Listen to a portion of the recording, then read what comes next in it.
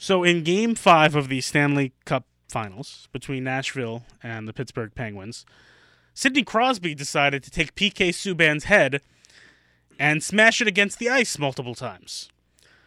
Felt like 4 times or 5 times. Okay, yeah, so even worse. Even worse, please. I'm just counting from what I remember. Apparently, according to the Department of Player Safety, who didn't even investigate this, didn't levy a fine, didn't levy a review, didn't levy a suspension even, this is okay. Now, what is the point of the Department of Player Safety? It's to protect the players. I don't care if PK Subban had him in some sort of a UFC leg lock like he said.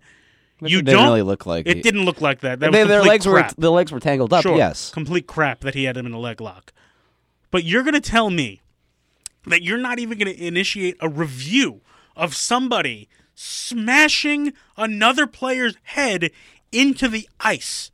That is dangerous and ludicrous to not even look at that play when you call yourself the Department of Player Safety and the NHL constantly says that they want to protect its players. And they are protecting one of their players. They're protecting Sidney Crosby from getting a suspension or looking bad. Because PK Subban is another face of this game, and his face was allowed to be smashed into the ice. That's not right. And the fact that PK was called for a penalty is even more ludicrous. I can't even believe that happened. It's that not the a good NHL look. allowed that to happen. And why aren't more people outraged at this? It's not a good look. It's ridiculous. I feel part of it's like, it's the playoffs. They allow more aggressiveness. But no, I agree with what you're saying. But in a way, it's the playoffs. Let them settle it out on the ice. That sort of deal. But you're talking about a guy with Crosby.